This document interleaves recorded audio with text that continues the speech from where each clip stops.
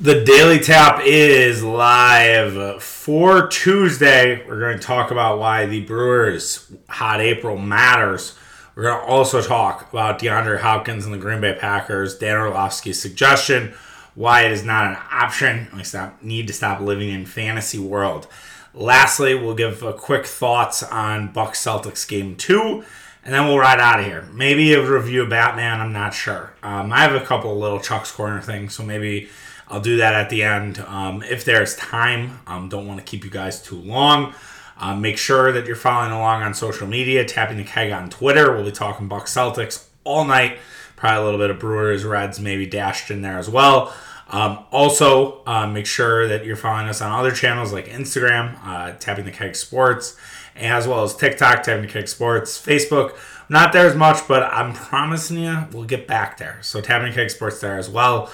If you aren't a big fan of social media for some reason, I don't know if you, more power to you, because I'm on there all the time. Make sure you're following along on Apple or Spotify. Subscribe, please. We'd appreciate it. Make sure you're rating and reviewing. If you don't want to rate or review, at least share it to some friends. I care more about you telling everybody about what we're doing here versus sharing it out versus rating and reviewing. I want you to share it. I don't want you not to share. So please share out. We appreciate all the support as always. Okay, let's talk about the Milwaukee Brewers' hot April. So Milwaukee Brewers started off the month of April with a complete bang. The Milwaukee Brewers had one of their best Aprils in franchise history. The Milwaukee Brewers were 15-7. They were 8 games over 500. They had a pace of 89 wins, which is pretty good. I wouldn't say that's going to guarantee you a playoff spot, but it'd be pretty damn close. The NL is not bad this year. I think the NL is competitive. I think the NL West is really good. I think the NL East has a chance to be good, especially because the Marlins are a little bit better than expected, at least to start the year. We'll see if it's sustainable. And the NL Central at least has the Brewers and the Cardinals. So 89 wins might not get you to the playoffs, but it's at least a good jumping off point. And some people could point out it's early. Some people could point out the Brewers is the lack of competition. The Brewers, remember, got fat on the Pittsburgh Pirates, and you could say they got a little fat on the Cubs, and they've gotten fat on teams who aren't going to be that good this year. It doesn't matter. You play the schedule that's in front of you, right? You play the schedule that's in front of you, and those are months where you should take advantage. You should make sure that you are winning these games and that you are bolstering your record, so then if you lose 2 out of 3 against the Atlanta Braves, while it would be concerning, at least then you have the Reds and Pirates success to fall back on. Now, I do think you need to perform against those better teams, because I think that can be an indication of what October might look like, as we saw last year. But regardless, you want to win these games. These are games that you should be winning. I think it was Mitch on last Tapping the Keg said, well, I'd be concerned if they weren't, having a good record in the month of April. Like, if the Brewers were 500 right now, I think there would be some legitimate panic, and I think it would be warranted, right? Like, I think it would be warranted to worry a little bit about the Brewers and say you had a pretty easy month and you stumbled out the gate. So what's going to happen when you have a harder month? Are you just going to naturally be better? There are certain months that are better for the Brewers if you go back and do the research, because I did for this topic, and it seems like Milwaukee has decent Aprils. I wouldn't say it's every April's good, but it seems like they really flourish in June. You know about September. You know about Craig Timber. August tends to be a decent month for the Brewers as well. So it's like they do have these months where they kind of hit their stride. And I don't know if that's because it's the level of competition. I'm not going that deep into it. We're not getting that granular. Or it's the fact that Milwaukee has more research in front of them, more things to sort of diagnose and figure out and be like, all right, what are we doing? Like, how are we doing better? How are we doing worse? What is that's going on? So if you take a look at the Brewers and their sort of hot start and why it's important, you kind of look at the other successful years in front of them and you say, okay, this makes a lot of sense. If we're just using the Council era, throwing out 2020, because God knows that was a mess of a season, in 2021, the Brewers were 6 games over 500 to start the month of April. They then were 2 under in May. Remember, as we pointed out when we were a little bit worried about the Brewers at the start of this year, the Brewers were 550 games into the season. They were 25-25. Then the Brewers won 100 games because they had 3 huge months. Like they had June and August were massive, and then you had April, which was kind of like the supporting actor of their big season. So they had 2 more big months in front of them, and that's what propelled them to 100 wins. Now 2019 is an example where the Brewers didn't really have anything going. They were kind of a 500 baseball team until the month of September, where they were 13 games over 500, and they got themselves into the final wild card spot. I think 2018 is a good example of a situation where you only need 2 good months. So you only have, like, let's say they have April and August, right? Let's just say those are the 2 months. You're probably going to net out with about 95-ish wins. For the Brewers that year, May and September were the 2 months where they were really, really good. Remember, the Brewers were to force a playoff with the Chicago Cubs and for the right to win the division or have to play the Rockies in a 1-game playoff. They won that game, and then the Cubs were to lose to the Rockies, and we had Brewers-Rockies. Remember, we were very close to having Brewers-Cubs in that playoff series. I'm kind of glad we didn't because, man, the amount of narratives, the amount of shit people would have talked in that would have been off the charts. 2014 is a good example of how it can all kind of go wrong for a team with a hot start. So the Brewers were really good in the month of April. They had the second best record in franchise history, and then they had actually a pretty hot June as well. So it looked like this team was going to be a playoff team. It looked like they were going to get back to the playoffs for the first time in 3 years, that they were going to win the division. That was kind of this cyclical thing because the Brewers had got to the playoffs in 2008.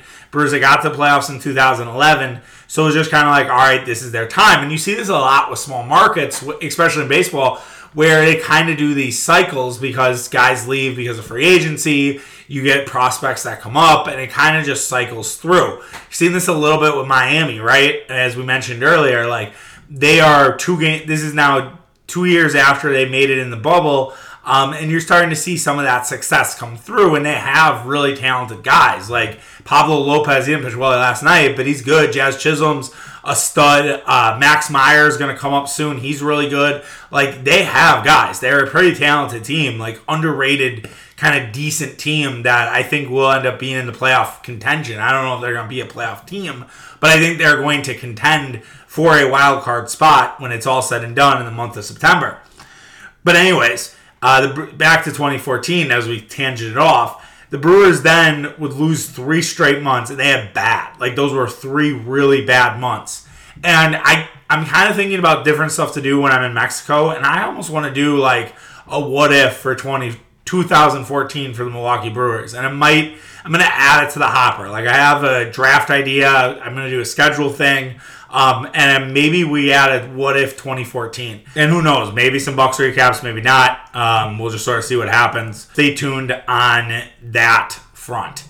But yes, the Brewers 2014 is a very interesting season about how it all can go wrong in a baseball season. I don't think that's what we have to worry about with this team. I think this team is built for success. I think they have a pitching staff that is absolutely electric. I think the Brewers can really make a push into the playoffs this year. They need a little more help offensively. I think with Luis Urias back, I think we're going to get a really good idea of what this Brewers offense looks like. I'd hope that they can stay healthy for like 2 weeks, 3 weeks, so we can really get a full view of what this Brewers offense is meant to be. And you're going to have challenges. Like, you play Atlanta twice in the month of May. You play Miami. Like, it'll be I think you play San Diego later in the month. It's going to be a good month to kind of get an idea of what the Brewers are. I think this is definitely a month where you can see where the Brewers' success lies or it doesn't. And if the Brewers struggle, then maybe there's some questions of, is this team overrated? Maybe I'm coming to you at the start of June talking about the potential overrated possibility for the Brewers and that they're bolstered by the division, which is something I have mentioned before on this podcast. They also have St. Louis in that mix and Chicago. They have a daunting road trip, actually. And I think we mentioned this on Tapping the Keg. The Brewers have to play 11 straight games on the road starting on May 23rd. They don't get back to Milwaukee till June the 2nd. That's wild. And they play San Diego. They have to go out to San Diego for 3 days. Like, it's just a road trip to San Diego without a day off. Also, mind you, they're home to Washington, and then they go right out to San Diego, and they play 3 games in San Diego, and then do not get a day off. Have to play St. Louis in St. Louis, and then they got to go to Chicago for a Memorial Day series, and I think a doubleheader. So it's an added game to the mix. Like, it's absolutely daunting for the Milwaukee Brewers, and that is upcoming. May 9th, they have a day off on May 19th, and then they do not have a day off until June 6th at home. So that's quite the stretch for the Brewers, and that's one of those survive in advance stretches. So that being said, as we transition to this week, like, beat Cincinnati, right? Like, beat up on the Cincinnati Reds. Like, this is definitely a week to take advantage of a Reds team that is god-awful. They've had 3 wins this year. Joey Votto's talking about retirement. You have 6 of the next 9 games against this Reds team. Truth be told, I am a little nervous about this series. And you're like, Charlie, why are you nervous about a team that has won 3 games? Well, I think the Reds are at the point of no return where this is embarrassing, and that at some point you're going to have to play for pride. You're clearly not going to be a playoff team this year. You're clearly going to be lucky to win 70 games. Your team hates your fans hate your team. Maybe not your team. They hate your owner. They don't want to show up. They kind of see probably what Oakland's doing, right? Oakland had less than 3,000 fans in their stadium yesterday for their Tampa Bay game. Oakland's boycotting the ownership. And I wouldn't be surprised if Reds do the exact same thing. You have a Reds fan who talked on Reddit about how he's going to take a dump in the Toyota Tundra truck. Yes, the guy is going to take a literal shit in the truck bed. I don't think it's going to happen. I would imagine there's going to be a lot of security. It's one of those things where you talk about on Reddit, it goes viral, and then, obviously the Reds are made aware of it. But maybe he'll defecate somewhere else in the Great American Ballpark. But still, the Reds fans have had it with this baseball team. And so I do wonder if there's going to be a sense of pride for Cincinnati. They definitely have their 3 best pitchers, quote unquote, going for the Brewers against the Brewers this week. You have Tyler Mahle against Brandon Woodruff. Mahle has been bad this year. He's terrible against lefties. So you have Christian Yelich, obviously, could have himself a big day. Rowdy Tellez. So don't be surprised. Colton Wong, who's kind of got going recently. And Woodruff has been very good at home.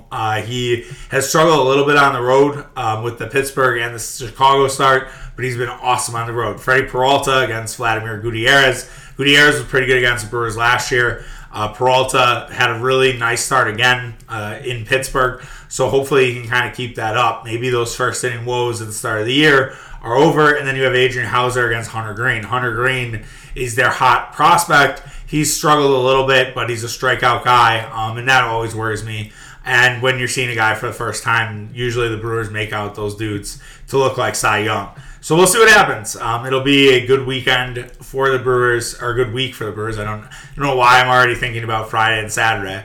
Long wait away to Friday and Saturday. So, but yes, hopefully they can get it done. This is definitely a series where you need to win 2 out of 3. It'd be very disappointing if you do anything worse than that. Moving on to the topic that Dan Orlovsky brought up on NFL Live yesterday. And sometimes I think guys do this because they have a job to do, right? They have to talk about different things. They have to throw around different ideas. And so Dan Orlovsky of ESPN suggested that the Packers should trade for DeAndre Hopkins. That DeAndre Hopkins should be on the table for the Green Bay Packers. Orlovsky's point is they have to pay Hollywood Brown, they have to pay Kyler Murray, that they don't have the money to pay everybody. And that DeAndre Hopkins is a potential trade piece, even though he's suspended for the first 6 games of the season. It's an interesting point by Dan, but I do not think it's a player of interest for the Green Bay Packers, and here's kind of why. First of all, you're only going to get Hopkins for 11 games plus the playoffs. His contract isn't bad this year. It's $4 million. It's very affordable. You can definitely fit DeAndre Hopkins' contract in the cap. Like, that's not a problem. The problem comes after, which we'll get to in a second here. but you're only getting this guy for 11 games. And then you're maybe getting him for the playoffs. He didn't even play 11 games last season. He only played 10 games. But that was kind of an anomaly. DeAndre Hopkins is a pretty healthy guy. He misses 1 or 2 games. He's always like on the injured list. I think you just assume that DeAndre Hopkins is kind of an injury-prone guy. He always has a nagging something or another, but he seems to play every game. Like the guy's kind of a freak that way, where it doesn't really bother him. He's only missed like 1 game other than this season. Like this last year was an anomaly. Now you could wonder if it's because he's getting a little older, like he's 29 and maybe, that body is wearing down. Maybe that's a reason why he was taking something that was a performance enhancer. We talked about this with Ryan Braun years ago about how Ryan Braun took things to make sure that his calf injury wasn't going to be a problem and carry the Brewers into the playoffs. People forget this. People just ignore this fact that Ryan Braun was helping the Brewers win a division title with taking steroids, and it wasn't even steroids, it was HGH. And so I would assume that a lot of the stuff that DeAndre Hopkins was doing was injury management. It was trying to make sure that he stayed on the football field. It didn't work. Obviously, Hopkins missed some time and did not play in the playoffs.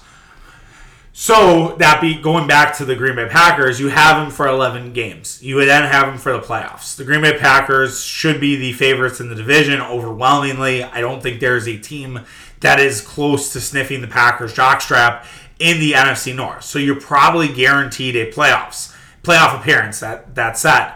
So yes, getting Hopkins back would be great, but I also look at that wide receiver room, and it's pretty fucking full. Like, we have Allen Lazard, we have Randall Cobb, we have Sammy Watkins, we just added Christian Watson, we added Romeo Doubs. Like, we have a lot of guys in that locker room right now. You have Juwan Winfrey and Malik Taylor. Like, there are a lot of dudes in that room. So would the idea be that you would trade a guy like Allen Lazard? Would it be, which, again, I don't know if you understand, if people who are thinking this way, I don't know if they understand the Green Bay Packers and the fact that Lazard is needed for blocking. Would you trade a guy like Christian Watson or Doubs? Like, why would you trade a guy that you just drafted? Like, again, it's not really the NBA. Like, that to me is an NBA trade, where you would trade a guy who you just got, or baseball. It's not those sports. You brought those guys in for a reason because you believe that they can contribute. The other thought of this is, like, why would Arizona help Green Bay? I swear to God, we do not think of it this way. Like, we just want to throw things out there. Again, Orlovsky has a job to do, I get it. But, like, why would the Arizona Cardinals want to help the Green Bay Packers? Like, can someone answer me that question? Like, they play in the same conference. Arizona is figuring to be a playoff team next year. They figure to be on the same tier as the Green Bay Packers. I don't think they are, but I'm saying that's how they perceive themselves. It's very classic because they have a bunch of short guys that they think of themselves a lot bigger than they are, but I digress. But seriously, like, why would Arizona help the Green Bay Packers? It's back to that Deebo Samuel point, which we all got excited about Deebo Samuel. We all got our dicks hard about it. And again, it's like, they are not going to help us. They're not just going to be like, here's Deebo Samuel. Unless we pay like an extreme premium for Deebo Samuel. Unless we give them Jair Alexander. Do you want to give up Jair Alexander? That's probably what would take to get DeAndre Hopkins. Honestly. Like, if we're really thinking about this, it would probably mean that you would send back a legitimate player to the Arizona Cardinals. They're not helping us. Alright? They just aren't. So get that out of your head. Now, could DeAndre Hopkins go to like a New England Patriots who need a receiver? Yeah, I think that's on the table. If they wanted to trade him, like, I do think that the New England Patriots would be a potential opportunity, right? Or if they wanted to trade him to the Cleveland Browns. I'm just throwing out names.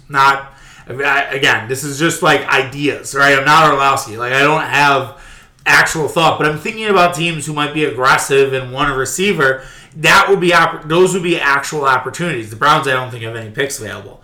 The other thing, too, he's still owed $33 million.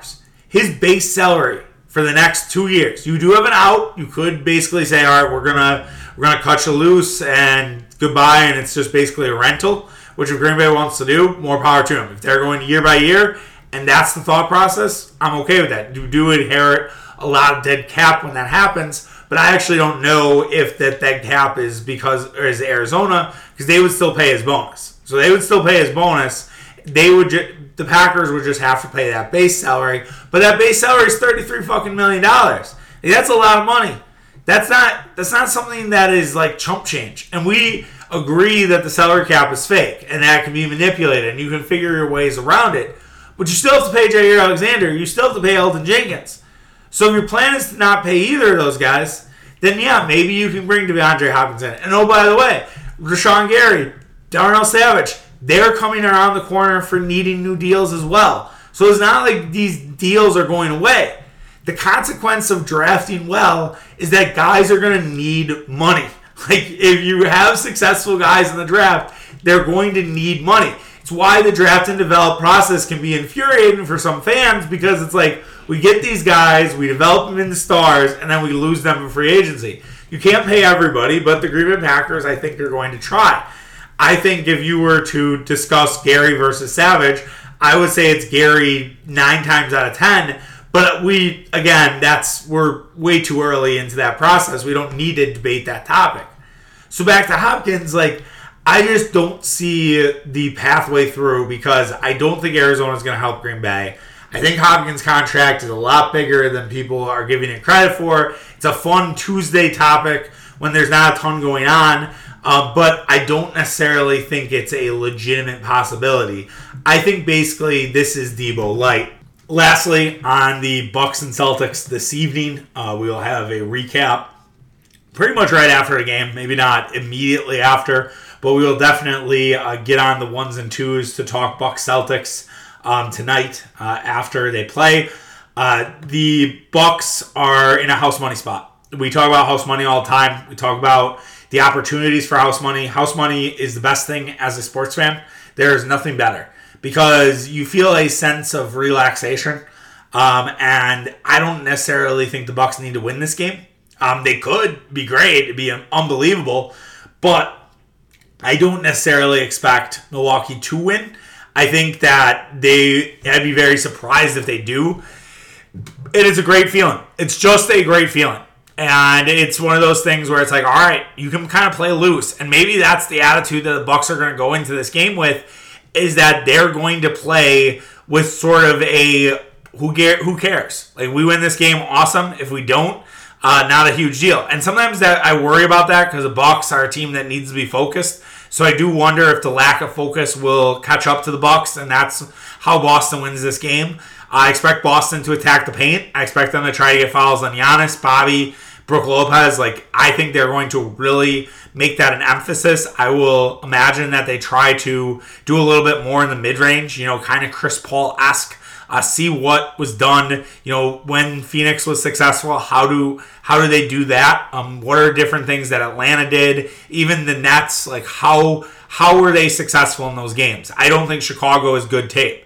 Now, the Bucks also worked on forcing Tatum and Brown left, similarly to the DeMar DeRozan game plan, where they made him go left and they forced the issue, and it made them uncomfortable. I do imagine that they're going to have different things, in terms of pressure. I will be surprised if you see more Derek White. I actually think Derek White, while a liability in times in terms of shooting the basketball, I think Derek White's their only point guard. And I think the fact that they need a point guard out there is a real problem for Boston in the long term of this series. So I also wonder if Giannis is going to have a major game, with Ime Udoka saying that they're not going to double Giannis as much. I don't think that's going to work out well for them. Giannis is a guy that can beat anybody. Giannis is the best player on that court. And Giannis could have an absolutely massive performance, and it might be enough to beat Boston. It might be enough. They might come up on top and have a 2-0 lead heading to Milwaukee. I would be very surprised, though, if that happens, because it's just basketball, right? It's just a long series. We expect this to be a long series. We don't expect the Bucks to win in 5. We don't expect the Bucks to sweep the Celtics. We expect this to be a 6 or 7 game series. And if it is a 6 or 7 game series, the assumption here is that Boston will hard serve. I think as Bucks fans, we're a little bit in no man's land with what to do here. Because the Bucks have not led 1-0 in any of their road series that they've had, whether it was against the Nets, whether it was against the Suns. They haven't been in this position. So, it's kind of like uncharted waters. Like last time, the Bucks were down 0-1 to Phoenix, 0-1 to Brooklyn. They got their asses handed to them by the Nets. The Suns pretty much handed it to them as well in that series to go down, and they were up 2-0. So in those scenarios, the Bucks were definitely, the huntee. Now, I will say this, if the Bucks go up 2-0, they have to do everything in their power to make this a short series. At that point, then, the motivation changes. Everything changes for the Bucks if it's 2-0. If it's 2-0, you are making sure it gets the 3-0. And then you're saying to Boston, all right, you expect them to put up a hell of a fight in game number 4, and then it's 2-1, and then again, or 3-1, and you're pretty much in a house money spot heading back to Boston. You would like to not make sure it goes to 6, but you should be able to get it done. I think people underestimated the Bucks heading into this series because of the Bulls. It's kind of weird how this happened. Like, just hearing some of the reaction after the Bucks game on Monday, it was like, we underestimated the Bucks because they played the Bulls. Because we said the Bulls were the worst team in the playoffs. I said that. I mean, I'm not, like, it wasn't just, the national media. Like, I said that as well. I wouldn't even call myself part of the media. I would say I toe the line between media and fan. But anyways, so I said that too. Like, we definitely had a conversation about that, okay? So that's number one. Number two is the Nets were an inflated sense of they were this great team because they had Kyrie Irving and Kevin Durant. Like, that was a team that was put on a pedestal that probably shouldn't have been there. They probably should not have had the pedestal that the Nets were on. And that came back to, bite Boston a little bit. I expect a very hungry Boston team. I expect a Boston team that is going to try to throw some different things at Milwaukee. We'll see if it works. They could do a scenario where they basically say, all right, Giannis, we're going to let you get 45 points, but we're going to cut off everything else. We're going to shut down Drew Holiday. We're going to shut down your collection of wings. We're going to shut down Bobby Portis. I don't know if they have enough guys to do that. I really don't, but I could see something like that for the Celtics. It'll be really interesting to see what Boston does. We'll see if Boston comes back to life or if we're getting the December Celtics again and maybe this Boston team was overrated all along and that they got fat against bad teams. I will just lob this out there. And I know you're going to call me a homer. That's fine. But I did mention this when Boston was, coming along. Maybe I didn't mention it on the podcast. I certainly mentioned it in some group chats with some friends. Is like, Boston had a really hot stretch, and they were basically getting fat on teams that were either tanking or teams that had guys out with injury. They took advantage of their schedule. And so I do wonder if there was a little bit of an inflation because of the schedule that Boston played. We'll see tonight if the Boston Celtics are real or not. If the January to April stretch was real or if it was inflated. If it was inflated by a easier schedule and if really the December team was what the Celtics were all along. Okay, we got a little time for Chuck's Corner, so we'll do some quick Chuck's Corner stuff. One thing that I wanted to talk about, and I mention now sometimes this podcast, is my therapy. And I like to talk about my things, talk about problems. It's Mental Health Awareness Month, by the way. So make sure you're checking your mentals. But this isn't really like a huge mental health thing. It's more of a fear of blogging, if you will. I blogged for a long time. I've blogged since I was, I think, 18. I used to get made fun of for it. People thought it was like a joke at times. And then people started to respect it, and that was really cool. And that was a real sense of accomplishment. And then I saw the rise of Barstool. I saw the rise of Grantland. I was kind of alongside. I never threw my hat in that ring, and I probably regret that. I probably will regret that till the day I die. But that's okay. That's life. We all have regrets. We have all have regrets about God knows so many things, right? Those are just two that I can pinpoint. And at some point, you never know. People could see my writing. People could see my podcast. People could end up, finding me and saying, all right, this guy deserves a chance. I would hope that. I'd be blessed. That would be the ultimate goal. That's why I keep doing this. All right? Like, it is something that I hope for. And I have to do a better job of getting myself out there and promoting myself and not being afraid of rejection. But that is another topic for another day, another therapy session, if you will. So when it comes to blogging, it's something I did for a long time, and then I stopped. And the reason I stopped is because I was having trouble managing my time. Like, I was having trouble, understanding that I could podcast, but I also blog. And blogging's easier. Like, I don't necessarily need to be like the most awake to blog, to blog. And it's like, I can do that like 11 o'clock at night, feel good, feel like, all right, I don't have to be on 100%. When I'm podcasting, like, I have to have all my shit together. And it was just a matter of I didn't have that much time. And that I was, missing out on this. And part of it was I was getting married. Part of it was I just started, obviously my marriage with my wife and, making sure that I was taking care of stuff around the house or errands or walking the dog. Like, all this other shit that prevented me from maybe blogging. But also, I didn't know what my voice was. Before I stopped blogging, it was like I was doing things like what could go viral, what could get us the most page views, and not necessarily kind of finding my content pillars, if you will. And that's more of a marketing term. But seriously, like, I didn't necessarily have a direction. So I think, going forward and looking at it, I'm going to do a sort of a audit, if you will, this week to kind of figure out what my voice is and then come back after I return from Mexico. I think it'd be foolish for me to start blogging this week and be like, hey guys, I'm back, and then not necessarily have this voice. Now, the other thing is I just got a note like from SiteGround where it's like, yeah, you have 30 days and you got to renew. So there is that challenge of, do I renew or do I start something completely new? And it's kind of the third or fourth iteration of Tapping the Keg Sports. I don't know. I would love to just call it tappingthekeg.com and not have the sports on top of it. But I think you also need the sports because Tapping the Keg sounds like a beer. Like, it sounds like we're doing beer. It sounds like we're doing some sort of alcohol base. The sports adds a little bit of an element there. And feedback's welcome here, right? Like, feedback is definitely welcome. I would definitely take suggestions, definitely take things where you're like, I haven't seen this before. I'd love to see this. So definitely hit me up, whether it is Tapping the Keg on Twitter, Tapping the Keg Sports on Instagram. I would love to hear your ideas. I'm all ears on that front.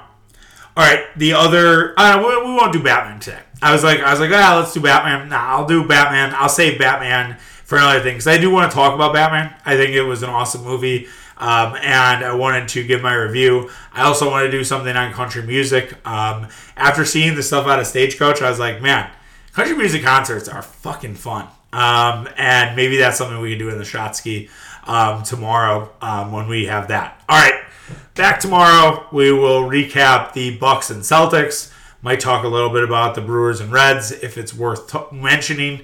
I'm terrified we're going to lose that game today. I don't know why, but I just have a bad feeling. At some point, the Reds have to win, right? You can't just be this bad for this long.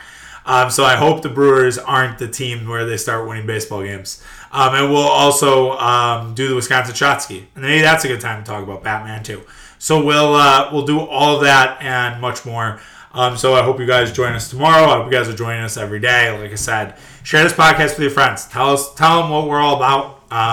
Explain to them we're a little bit different than what you listen to on the radio, what you read in the blogs, what you read. And while everybody does good work, I just think we're a little different than everybody else. And I think that's what makes us great. I think that's why we have people that keep coming back to us, that keep listening to us. So invite your friends to listen to this podcast. I'd really appreciate it. All right, take care of yourself. Have a great Tuesday. Stay dry, and we'll talk tomorrow. See you. Bye.